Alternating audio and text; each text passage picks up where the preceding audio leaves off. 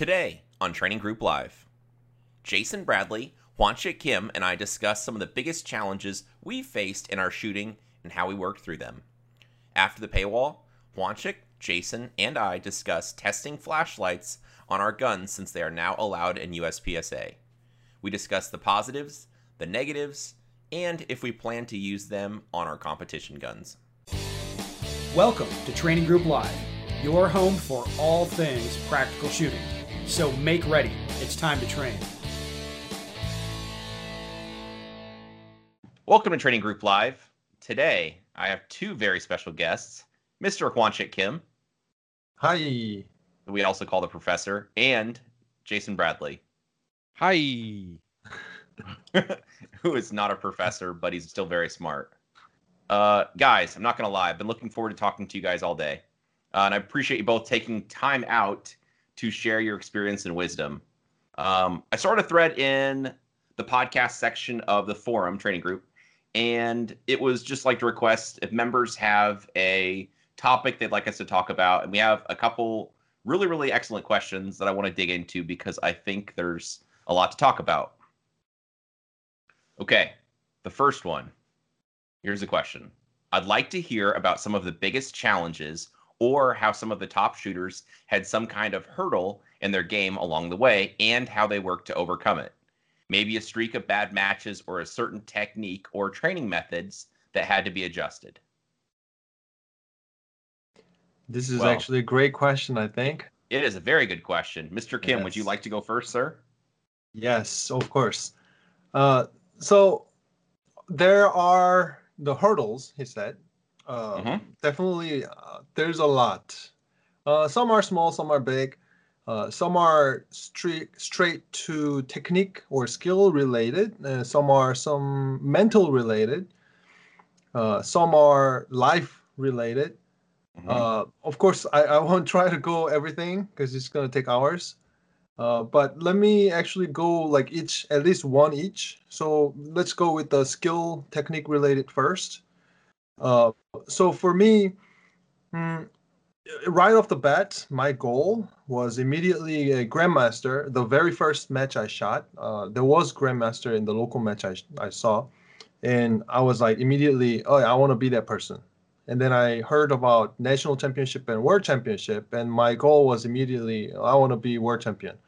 So I was going over materials from top shooters, world champions, like Ben had books out at the time. So my goal at the time was to hit the times. Basically, I want to look like them. I want to have a same pace like them. And just following, like par times and actually, moving like them, that's shown from the videos. Those, I think it didn't take too long of a time to figure that out because it's shown.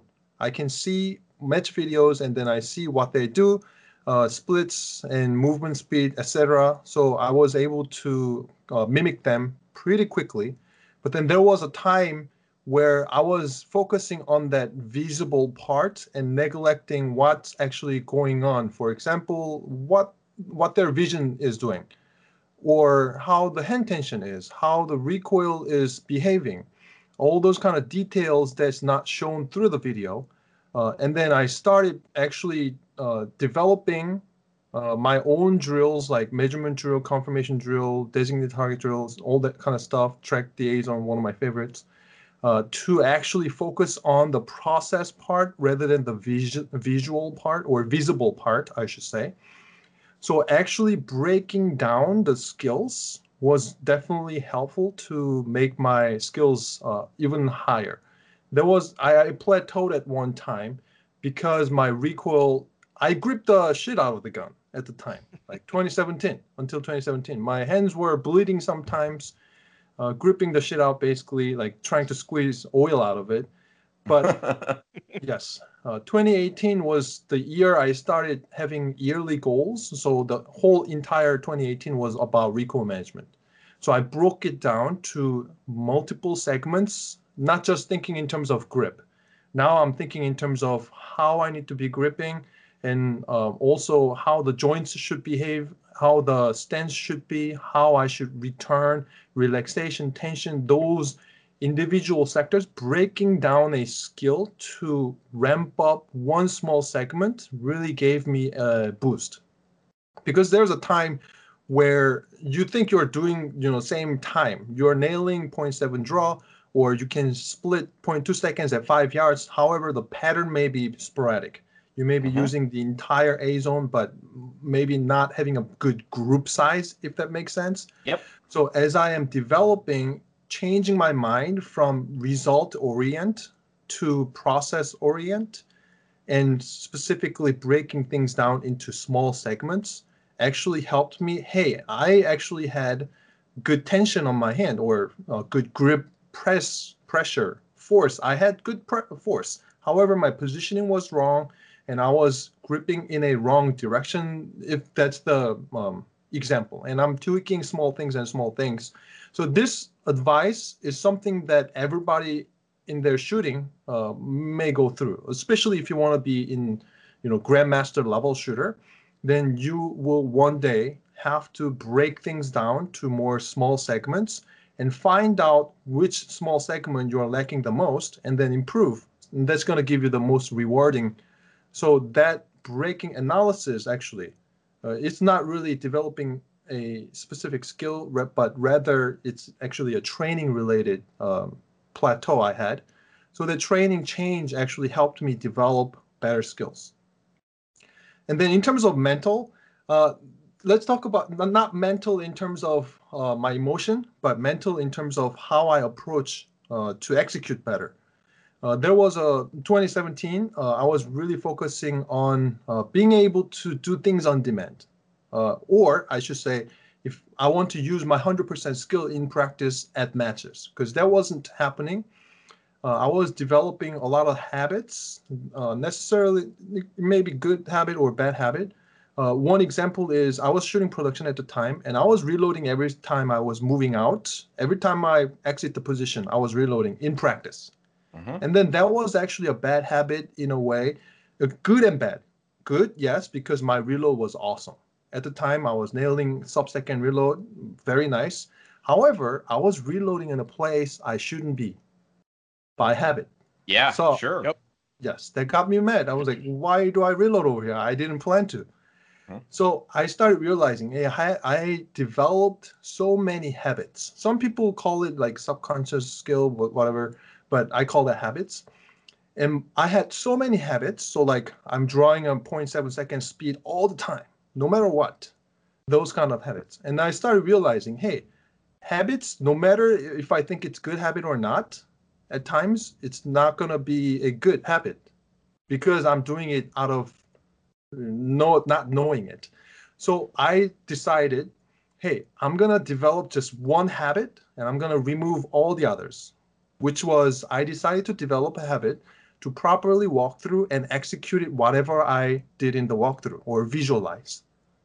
That was the only habit I wanted to maintain, and everything else just no, gone. I'm going to not do anything habitual. So I started doing walkthrough and visualization in my practice the whole year in 2017. So basically, it's the same process. At a match or in my practice, I would do some kind of visualization or walkthrough. Like I may have arms up without a gun, and then I would have a buzzer and then actually try to execute whatever I did the walkthrough. Now it's a little bit different situation because I developed the ability to memorize my walkthrough or visualization very quickly. So I don't need to go through every single time, but still on the cold run, I would do it before the first run of the drill or first run of the stage or match, basically unifying the process in the match and also in practice. So that's a mental skill, brain skill, I should say. Being able to quickly spot what you have to do in the walkthrough and memorizing as quick as possible. As if you go to a school and you do plus minus with fingers first, and then the more you do, you don't need to use your fingers too much, and you're more natural, quicker kind of thing. So that's a skill that has to be developed. Some shooters who shot 10, 20 years may not need this because they did walkthrough so many times at matches already. However, I didn't have time to wait for 10 years because I started shooting at age of 26. And my goal, in order to achieve that, I wanted to do it at least in 30s. And I don't have like 10, 20 years like other shooters had because they started earlier kind of thing. Mhm. So that's skill that I actually put emphasis on. And that was a really big performance boost.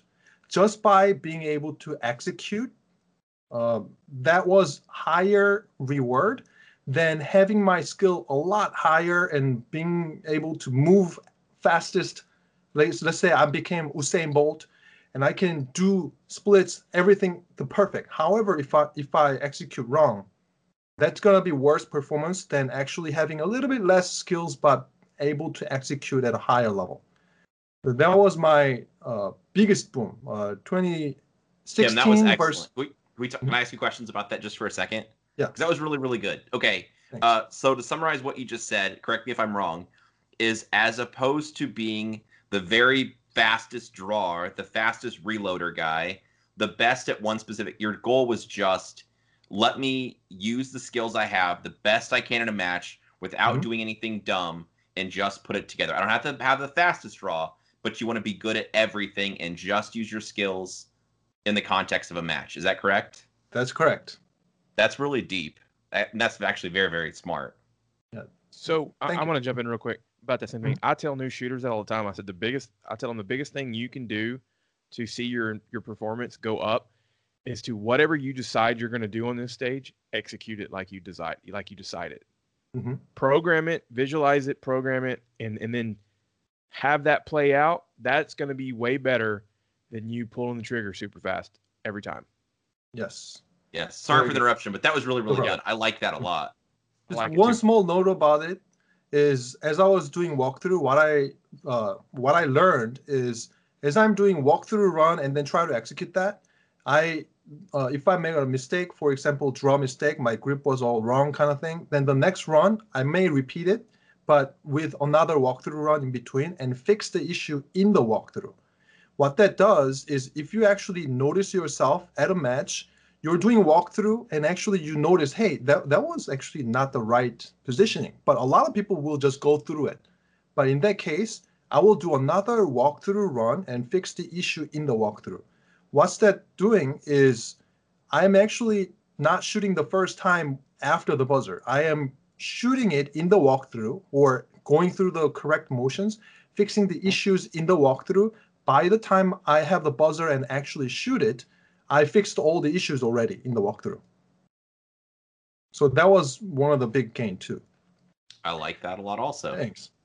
And then the life-related huddle was actually I'm the obsessive characteristic. I have some obsessive characteristics, so I am diving into one thing and really like not resting kind of thing. So once I got married, my wife was watching me being pretty obsessive, or I should say, not letting myself rest enough. Mhm. And then 2017, I was burned out. That's the first and only time so far that I was seriously considering quitting shooting. And my wife came to me and said, "Hey, you need to rest. You need to have a mandatory rest." So that's when wife and I talked in more detail, and also had a physical trainer. We all agreed, hey, we're gonna do a 3+1 system. So what it is 3 days training and 1 day off, and so on. And also we have quarterly week off. So in first quarter, second quarter, I choose a week that I'm not traveling. Then hey, that week I'm taking a week off. I'm not training. Just maybe play a computer game or just chill. Take my wife out, having resting time. And I think resting time is not only important for the skill growth, but also it is important to have you motivated and stay in the game for the long term. Yes. Mhm. Man, smart stuff. That's going to be Thanks. tough to top, Mr. Bradley. Yeah, I think I'm just done. I'm gonna close my laptop and go. Yeah, no, I liked all that. Me too. And I agreed with all that. Mhm. I mean, if I could say something maybe to not to add or be different, but So I feel like this question was asked from someone who was me a few years ago. Huh? So you're going to have to kind of, I've got this new word it's kind of on my mind lately, and it's just grind. You're going to have to grind through it and know that any obstacle that's in your way, whether or not, like, let's say you're having a problem with penalties at matches. Like, we've all had that problem. Okay. You may move on from that problem, which I think you will. And that solution might be maybe being more realistic with what you're supposed to do on the stage instead of just pulling the trigger now because that's what you want to do, realizing that, hey, that target takes more, requires a different sight picture and trigger press. And it's going to feel slower, right? Okay, so there's that obstacle. Then the next obstacle is, I don't know, what's an obstacle, guys? Trying too hard. Yeah, right? That was what I was going to talk about. Yes. Yeah. Okay. And so, well, guess what? You're going to have to then come back and then go, I've just got to go out and focus on one thing at a time and not try to go faster and just hope I hook up. Now, another thing I'd like to say is everything's a process. And Kim was saying process a couple times in there. And so, like, the thing about the targets is, hey, this target requires a different sight picture and a different trigger pull. That's a process. So same thing when you want to go out there and you're trying to push too hard, and that means go faster and you just hope that you hook up. But you know over here in this target engagement that you probably got a couple shots that don't hit in brown because you were probably swinging when you were pulling the trigger, and you're hoping, right? That's what you see when you see guys walking over there real quick. Again, you didn't trust the process. The process was just do it and ignore everything else. So my whole point to all that is once you get past one obstacle, you're going to probably have another one and probably have another one. And I don't feel like I'm obstacle free right now. Now last year there was a small time in the year where I was feeling on fire. And it was somewhere between after area 3 and the next match I shot. And I remember going out there and I'm just like, man, I just cannot be stopped right now. Yeah. And it was the best feeling I ever had. And I was like, no matter what I put up here, I can do it. Now, there was something was in the way. I just hadn't been in that area of my shooting. Right. So, of course, then I started having a problem with my shoulder, and that was an obstacle. So there's always something. You're going to have an obstacle. Like right now, I'm just trying to work on the next thing. I've tried to figure out maybe what needs to be the hot topic. I don't want to say low hanging fruit, but that's really what it is right now. Or the what's my strength that needs to be sharpened the most? I don't want to say weakness, but so my whole point to all this is, I'm going to say it again, is you're always going to have an obstacle. So get used to having an obstacle and getting through it. And then once you get through it a few times, you're gonna be like, okay, I'll just treat this next thing like the last thing. There's gonna be times when you're not gonna feel like you're gonna get through it. You're gonna question, man, am I ever gonna get through this? Like, these guys make it look so easy, right? And so just get in there and grind through it, and remember how you stuck it out, and be prepared to do it again on the next thing. Man, that's a tough act to follow, guys. I have a couple specific, like you guys said, I was not naturally great. I did start in D class. I was in D class for only a couple matches, C class a little bit, and then I finally made to B class. I don't know what the exact time frame was, but I was in B class for a long time. Breaking out of B class was extremely tough. And like what Jason said there's always going to be some obstacle. Maybe it's a bigger obstacle, maybe it's a smaller obstacle. At the time, they all seemed like really big obstacles. Yeah. And then my biggest problem was breaking the rules of traditional marksmanship, because I did not want to do that. I wanted to see, equal height, equal light, so to speak. And what I basically did was just go fast and see what happens. So I used to be a really deliberate shooter. I could in B class, I could basically hit any shot. It could be a partial at 25 yards. I will get the hits. It's going to be slow, but I can hit everything. Steal 1 for 1. I'm not doing standing loads. I'm not going to slide lock. I'm hitting everything, but it's all too slow. I get to a position, I post up. I'm not shooting coming in or leaving positions. You get the idea. So I would just go reckless in my shooting, maybe coloring outside the lines is a different way to say it, And that was huge in breaking through a plateau I had. But it also got a lot worse, maybe short term, before it got better. Because when I was going crazy, I found out I had some good results, but then I also went too crazy, sometimes. So in all those, it's not like it was just I found this magic. I needed this one magic skill. I'm a video gamer, so it's easy to talk about, I guess. But like if you're playing any of the Zelda games, like Ocarina of Time, you're in this dungeon, and there's this one weapon that you need, and that's going to beat the boss in that dungeon. All you have to do is just get to that, and like that gives you the level up, and you're ready to whoop on the boss, right? But like shooting's not like that. It's not like I just magically found this one little man. All I had to do was just move my thumb to this place, or all I needed was just this one little. It doesn't work like that. And so, like in a lot of my shooting, it did get worse, but I was learning, and then over a process, it got better. So I think breaking like traditional marksmanship and just trying new things, experimenting, is really, really good. If you get to a spot where you feel like I don't really know what to do next. I don't know how to get better. And then the second thought that came to mind was just dealing with pressure. Pressure is huge. It doesn't matter if you're in B class or if you're a, one of the heavy hitters in a M or GM, classification. Honestly, I would put so much pressure on myself that I'd be shaking or just a nervous wreck at the match. I would imagine a perfect match in my mind because I knew what a perfect match would look like, and then I'd be disappointed if it didn't happen. And I, kind of through a process, I learned no one else really cared. Everybody's worried about their own performance. Are my mags loaded? What am I going to do for my run? Yeah, people watch you shoot, but they're not going to get it. They don't care as much as you care. And that was all pressure I brought with me, that I realized I was putting that on myself because I really care. I really want to do well. And so that kind of just, it just turned into a problem. So if anyone's in that situation, which of course, nobody listening to this would be in that situation. But hypothetically, if you were, some stuff that really helped me was being accountable all the time. And I had someone with me in practice. So for a while, I'd always have somebody shooting with me in practice, and I couldn't mess up because they would see me if I messed up.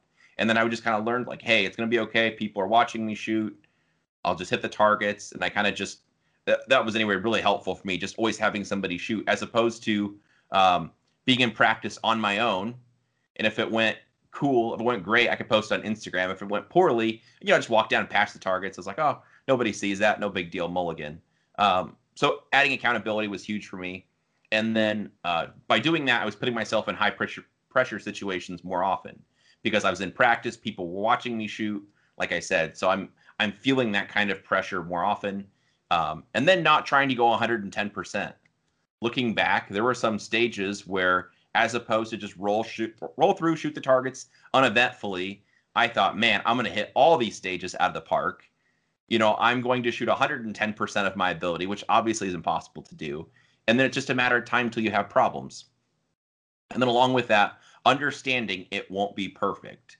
No one shoots a perfect match. And that sounds like, at the time, I'm like, yeah, whatever. But tell that to Dave Savigny or Bob Vogel that just knocked the back out of this stage.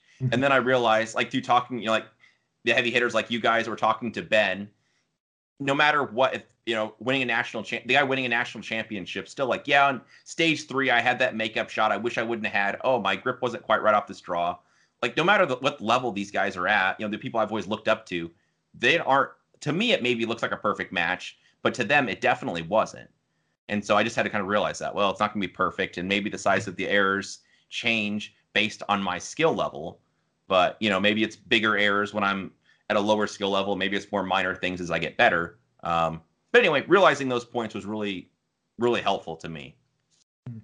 I want to share one advice. One of the advices I gave PSTG members a lot. Yeah. It's stop criticize, just analyze. I like that. And put your value in learning, not result, or I forgot. Yeah, not in the result. Yeah, that really changes a lot. Like putting your value in learning versus seeking placement on a match or something like that. That can change your learning ability and also the emotion side as well. I really like don't criticize, analyze. Would you give me an example of kind of how that would play, or just a for instance, by the way, if you would? Yes. I personally believe this is what people go through. Like, no matter what, if you have a goal in your shooting, making GM, A class, whatever, everybody will go through this, where you are expecting yourself to shoot, for example, 2.5 seconds, 4 aces. And now you are having a fumble reload, and you give a big F word and throw the magazine to the ground. I mean, I don't know if everybody had mag throwing, but I personally have of tried. Course, none of us have ever thrown a temper tantrum at the range. You're the only one ever. Yes. Not me.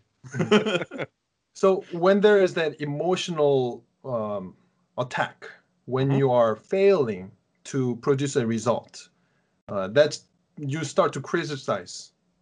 And instead of that, just analyze what the pattern was, where the mistake was happening, and what you need to break down to make that, for example, more consistent or faster or tighter group, whatever it is. Just start analyzing without criticism, and then put your value in learning, even at matches too. And that's going to really help you to stay in the game. You have open-mindedness, which is a very important thing. This is just simply, I learned this through being a Christian. I was a missionary one time. I remember you saying that. Thank you. Definitely, this helped me to actually have good relationship with broad people.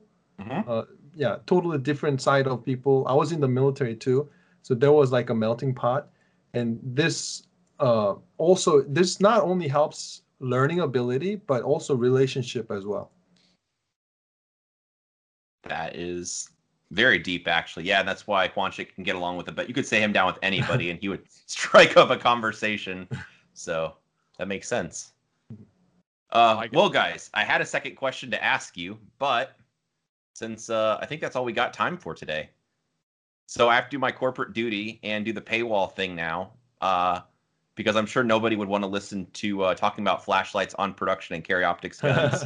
And that's not a hot topic right now. So anyway, after the paywall, I'm going to grill these guys on their initial impressions of flashlights on production and carry optics guns, benefits, reasons maybe you don't want to run a light, and some final thoughts. So anyway, that'll be up after this.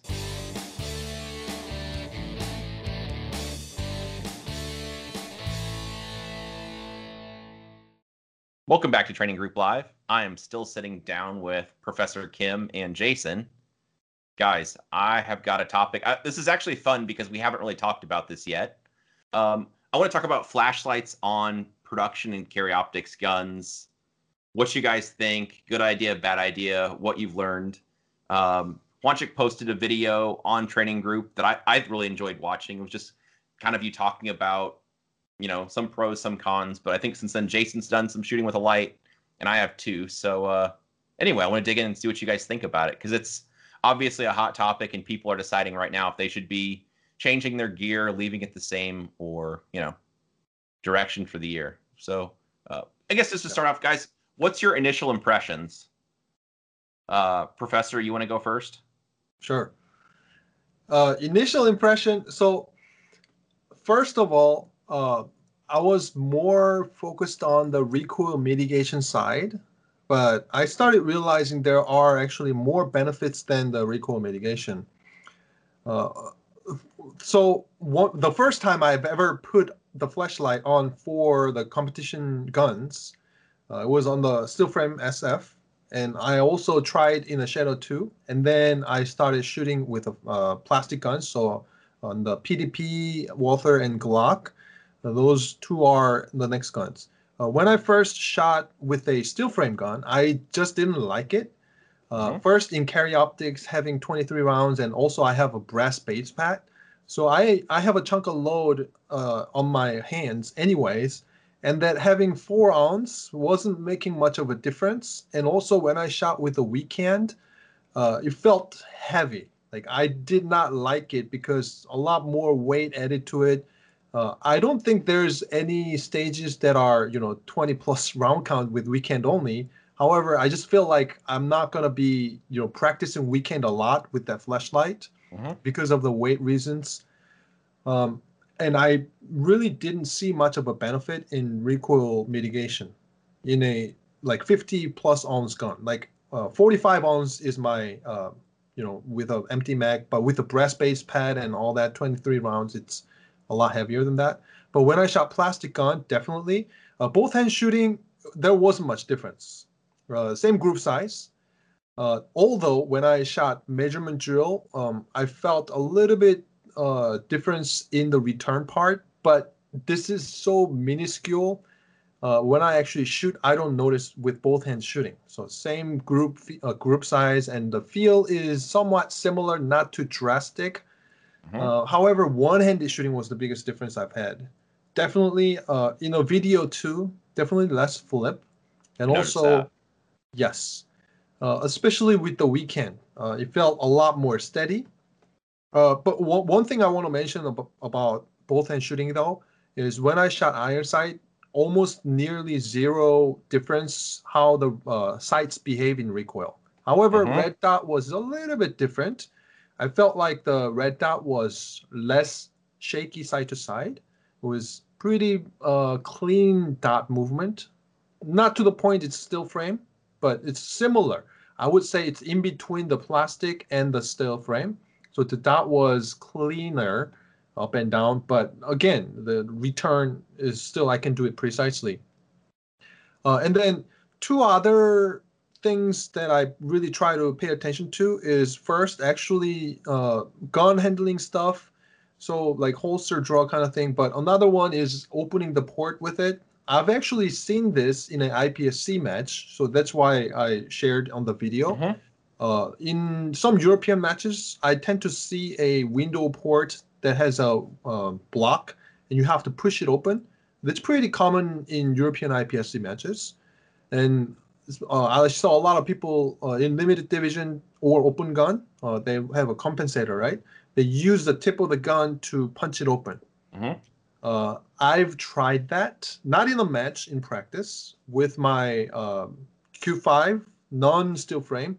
A non-steel frame has a shorter dust cover, so when I punch it, the slide goes back and the bullet's out of battery, causing malfunction. Right. And even with my steel frame with the long dust cover, if I punch it in a wrong angle, it'll still knock the battery bullet out of the battery. So I had to use like a dust cover bottom side to open it. So I just gave it up. I'm not going to do that. I'm not going to risk anything. Just use the other hand kind of thing. So that can be a little bit beneficial. In US, we don't see that much of push open windows. Perhaps doors, yes. However, I don't think door takes a time to keep it open. So you can get the grip back up, but window just flops open really fast. So in the case, if you have a complete grip and open the window, you have an advantage there. And then the last one is the actual function of the light. I actually practiced, not extensively, just a day, both iron sight and the red dot. I try both lower light, medium light, and high light. In a high light, there's no difference. It's washed out. In a lower light, basically, it's not completely dark. It's just in my room, it's relatively dark with one light up. So kind of things are dimmed down. In that case, I saw that illumination is very disturbing, especially in target transitions or position entry. Basically, when the vision's on the target first and the gun is coming up. When I have the vision on the target's dim. When the flashlight comes up, it brightens out. My eyes are dilating. So definitely that's disturbing. It becomes really bright, and it takes a little bit of seconds to eyes adjust to see the specific spot. So I hated it.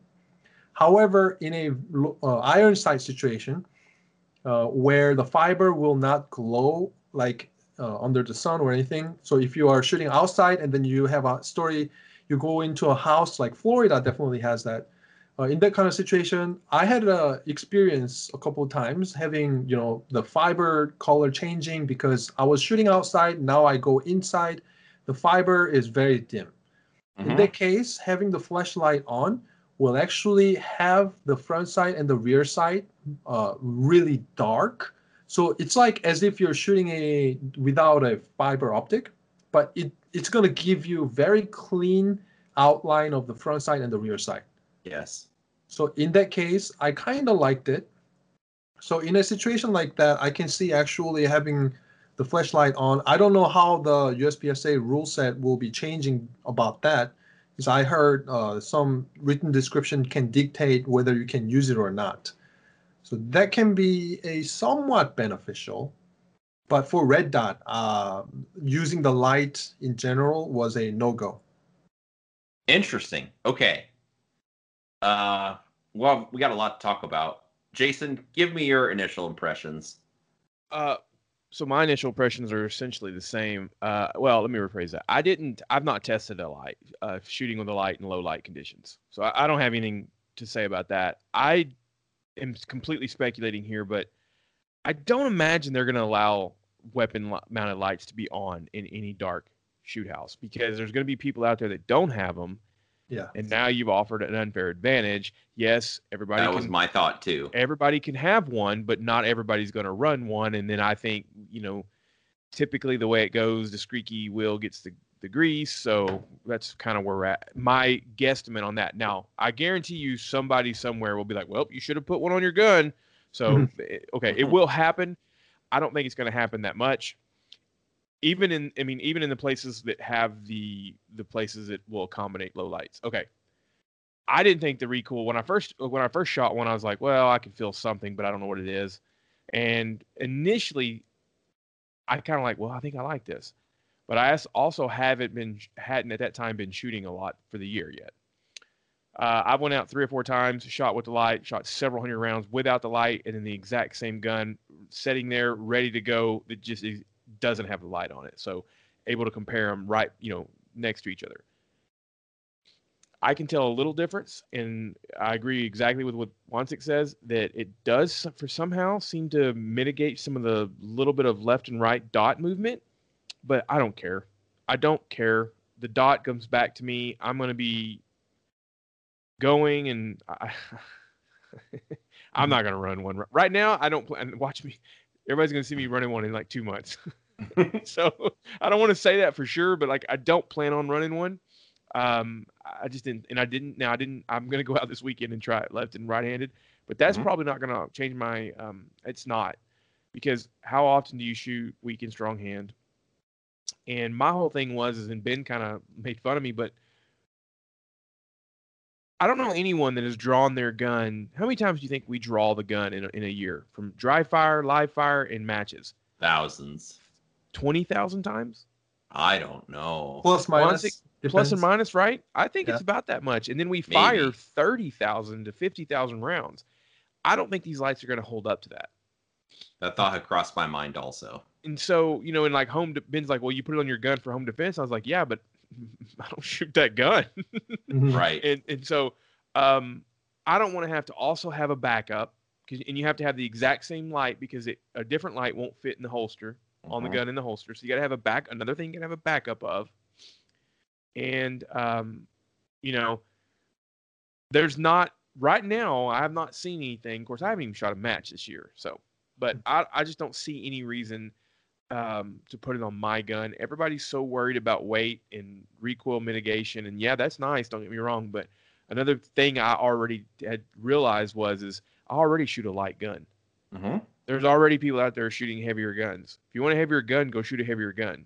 That didn't bother you before. So why would not having a light bother you? And now saying that, if I put it on there and it was like, so I've shot Glocks with the SJC frame weight on it, and that thing's like 9 ounces, right? So it's more than double, and that does matter. Like I can definitely tell a difference with that. So if that was like this, or if this was like that, then maybe I'd run one. And I've even thought of, well, get an SJC frame weight, drill down in it, put a little pin light or something in there, sure, and make it hokey, man. But then it's like something's gonna break, and the moment the RO sees that thing fly across, or a part fly across, they're gonna demonstrate that light works. You know what I mean? What's gonna happen if on the draw they see part of it fly? You shoot the stage, they say, demonstrate your light works. And it doesn't work, and they're like, bumped open. So, yeah. I don't know. That's where I'm at on it.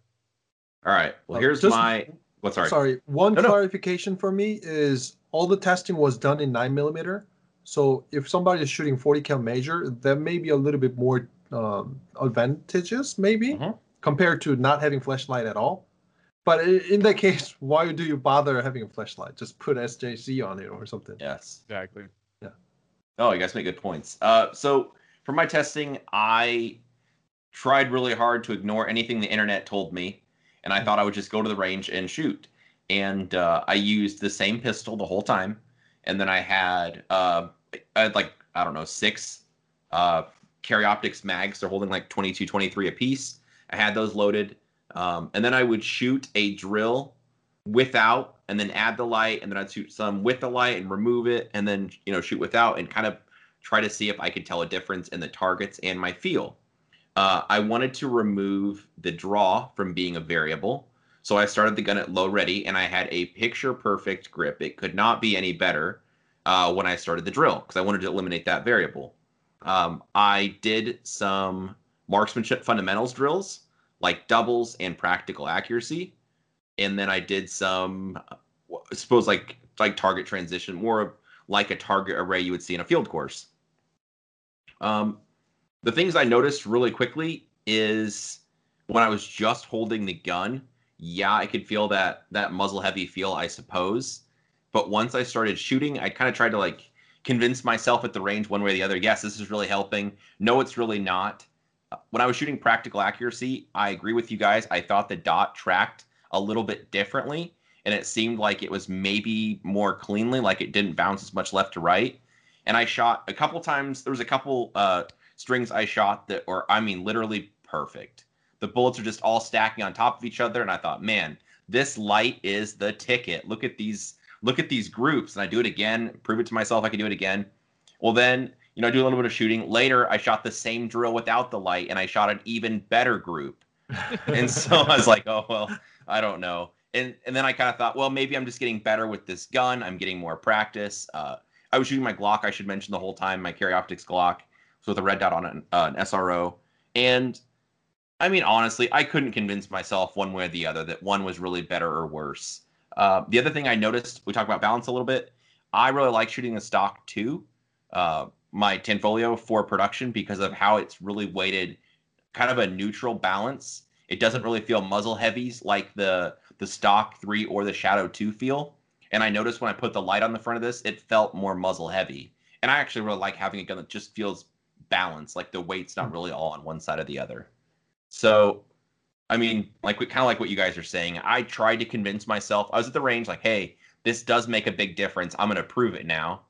And then I really couldn't. And then I thought, I'm going to prove to myself this doesn't matter. And then I really couldn't. Like, I went back and forth the whole. And I'd probably done maybe 3 or 4 range trips like this. So, yeah, I mean, like, I would say that us being competitive shooters, we want to find that next thing that's going to give us an edge. So Absolutely. Trust me, I wanted this to be something. And I've even had to kind of scratch my head and question, like, okay, like I had a Glock 24 that I was shooting when I was shooting limited for a brief period of time in like 2018. I had an Atlas Titan and a Glock 24. And to me, that Glock 24 had less muzzle rise than the Atlas Titan did. Now, let's also talk about something else. Your skill level is your perception is based on your skill level. And that's going to change. And so, because it's crazy to me that Glock sat there, didn't seem to rise as much as that Atlas Titan. When that Atlas Titan that gun was awesome. But so when I'm like, well, that's 4 ounces out at the very front of the gun. How is it not going to be significant? It seems like it should be. It seems like it should be, and I can't rationalize it or explain it away. But now, if I could guarantee that there would never be a problem, that thing would never hang up on me, it would never break, it would never cause me to get bumped open, it would never slow anything down. I mean, first of all, you'll get used to anything. So if a gun feels a certain way to you when you first pick it up, because you're used to shooting X gun and you pick up Y gun and it feels different, give it a month of hardcore practice and only with that gun, you'll get used to it. But like I said, if I could guarantee that it would never cause me a negative thing, I'd probably put it on there just cause. like, well, it can't hurt anything. But I don't think that's the case, and I don't think it is obvious enough to my head and my hands to feel any different. For me, in terms of like shooting certain group in doubles drill, basically recoil management, I don't think in terms of how much it flips. I think in terms of the return.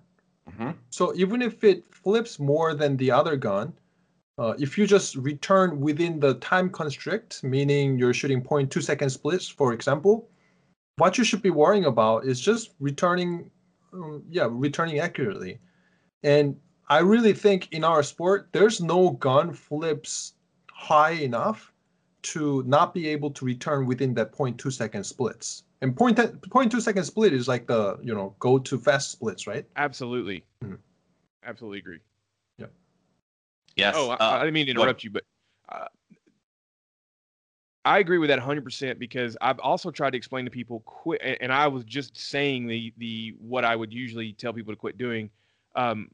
We're all focused on the muzzle rise, right? But in this discussion over the last couple of weeks, I've told people, who cares how much the gun rises, right? Of course, it's nice to have a gun, to go pick up a gun that just doesn't seem to move at all, right? Because it just gives you that feeling of that you're just railing on it, right? Blah, blah, blah. Of course, people don't then realize maybe the gun dips more. But the other thing I was going to say is I also shot a new gun that is it's the Walther PDP, the 4.5 inch. That gun is so light in your hand, it feels like a toy. 25 ounce. It is crazy how light that it feels fake. Yes. Yeah, that gun, I shot it, and that gun returned probably. I was railing on targets with that gun with 0.13, 14, 15 splits with ease, and it was coming right back. Now, okay, there's also something to consider, Hwansik's confirmation drill. I mean, some of that is just, you're doing a lot of that, right? So the gun doesn't just go up and then return right back to zero. I know there's out there people that say that there's something like that, but the gun comes up, you have to kind of move it back down, right? And that's kind of your the timing and the muscle memory, whatever you would want. Recoil management. Yeah, Hwansik's going to explain it really well, but that's you. Part of that is you. Half that's you. So, but anyways, so my whole point to all this is that PDP, as light as it was, it was. I was actually really, really impressed with that gun. But so quit worrying about how flat the gun shoots. Yes. That's worry about practice. Yeah, that's measurement drill. Measurement drill. Yeah, Yes. Measuring how much flips and how much you need to return. Yeah, Hwansik and I are going to really exploit this or experiment with this at the summit. He doesn't know it. Excellent. He doesn't know it yet, but he and I are going to have some time on that drill. Yes. Okay, so another thing I wanted to talk about was one thing I noticed with the Glock, like having it without the flashlight in my holster. It's so light. It's really easy just to whip the gun fast out of the holster and like loading the gun and just moving it around. It seems like it's so light. And I remembered before that was one of the arguments for why guys liked the Glock 34 over at the time the SP01 Shadow or Shadow 2 or Tanfo. Like that is the thing about the Glock. It is easy to load it faster. You can draw the gun. It feels like with requiring less effort because the gun's lighter. And so I don't know. That was one of the things I noticed when the gun, again, not having a holster for a light, but just starting from low ready. It was just, I liked how lightweight the gun is, where I could just, bring it up to the targets really effortlessly and loading it really effortlessly and moving around with it. It just didn't feel heavy. So that's the key right there. Those are the key words. Yeah. People always say, well, you can transition a light gun faster. I don't know if you could, I would say you could transition the heavy gun just as fast. It just takes more energy. Yeah. Right? So you have to muscle the gun more. You also have to muscle the gun to stop it more. You could do it as just as fast. Within reason, right? Yes. So. No, I agree completely. So anyway, I don't even have a conclusion to this. Hwansik talked a little bit about, some benefits to running it where, maybe prop manipulation, whatever. But on my Glock 34, the light actually doesn't extend past the muzzle. So for a Glock 34, that doesn't even offer me the benefit. I mean, I would just be hitting like what you're just talking about, the bottom side of the dust cover or the light on a port. And then I don't have any experience with a light-bearing holster, but I would think it'd be more points potentially to drag on since it is, going to be wider, I suppose, towards the muzzle. Then getting it in and out of your holster without drawing or, dragging, so to speak. I'm sorry, I misspoke, but it just seems like a lot of hassle. And to not see a big difference at the range, again, maybe I'm just inexperienced, but I don't know. I couldn't find enough to make it worth the hassle. Yeah. So I do have a holster for the light made by Dinosaurs. So my PDP has the light coming out of the barrel, so longer than the barrel. And one time what happened is for me, my regular Q5 holster has like the cut right around the ejection port. So I can have the gun out and also like rotate towards the target sooner. But when I tried that with the light being a little bit longer, it got caught into the front side of the holster one time. It didn't fly out of my hand. But listening to Jason talking about, light may not last there on the rail, and that holster, if you get a hang up, that's a very good reason to have that flashlight come off your rail. So what I did at the time was I would actually bring it straight up higher and then rotate. I didn't quite like that. It kind of like one of the tactical famous draw style where you bring it all the way up and kind of punch out. It wasn't to that point, but I was making sure the holster or the light is completely out of the front guard of the holster. Mm-hmm. Otherwise, you may get that hang up and potentially have the light come off or screw your grip off kind of thing. I agree. Yeah, I didn't work on any draws, so I was anxious to hear what y'all had to say about that. I had someone make me a holster, and it didn't seem like it would drag. Of course, mine didn't stick out very far, so like on the PDP, it might stick out as much as a half an inch further. And the shorter your gun, the more it sticks out, right? So you're going to have more of that problem. But on some of the longer guns, and Joel, it's very interesting that the Glock 34, that was a TRL-1 that you have on yours. Correct, yes. That it doesn't even stick out. So it would clear the holster from that standpoint. Mm-hmm. But I've also realized that with the lights on the gun, that's what's keeping the gun basically stationary in the holster. So like my buddy Greg Yin made me a holster, and he when I took the light off and put the gun in there, I wanted to see if it was going to wobble, and it does. Mm-hmm. Not much, but more than I would want to shoot a match and have it wobble. So that light definitely keeps it from wobbling around in that holster. So that's just more contact points to drag. I mean, I 100% believe a guy could train through it. I mean, Vogel ran a light on his Glock, so there you go.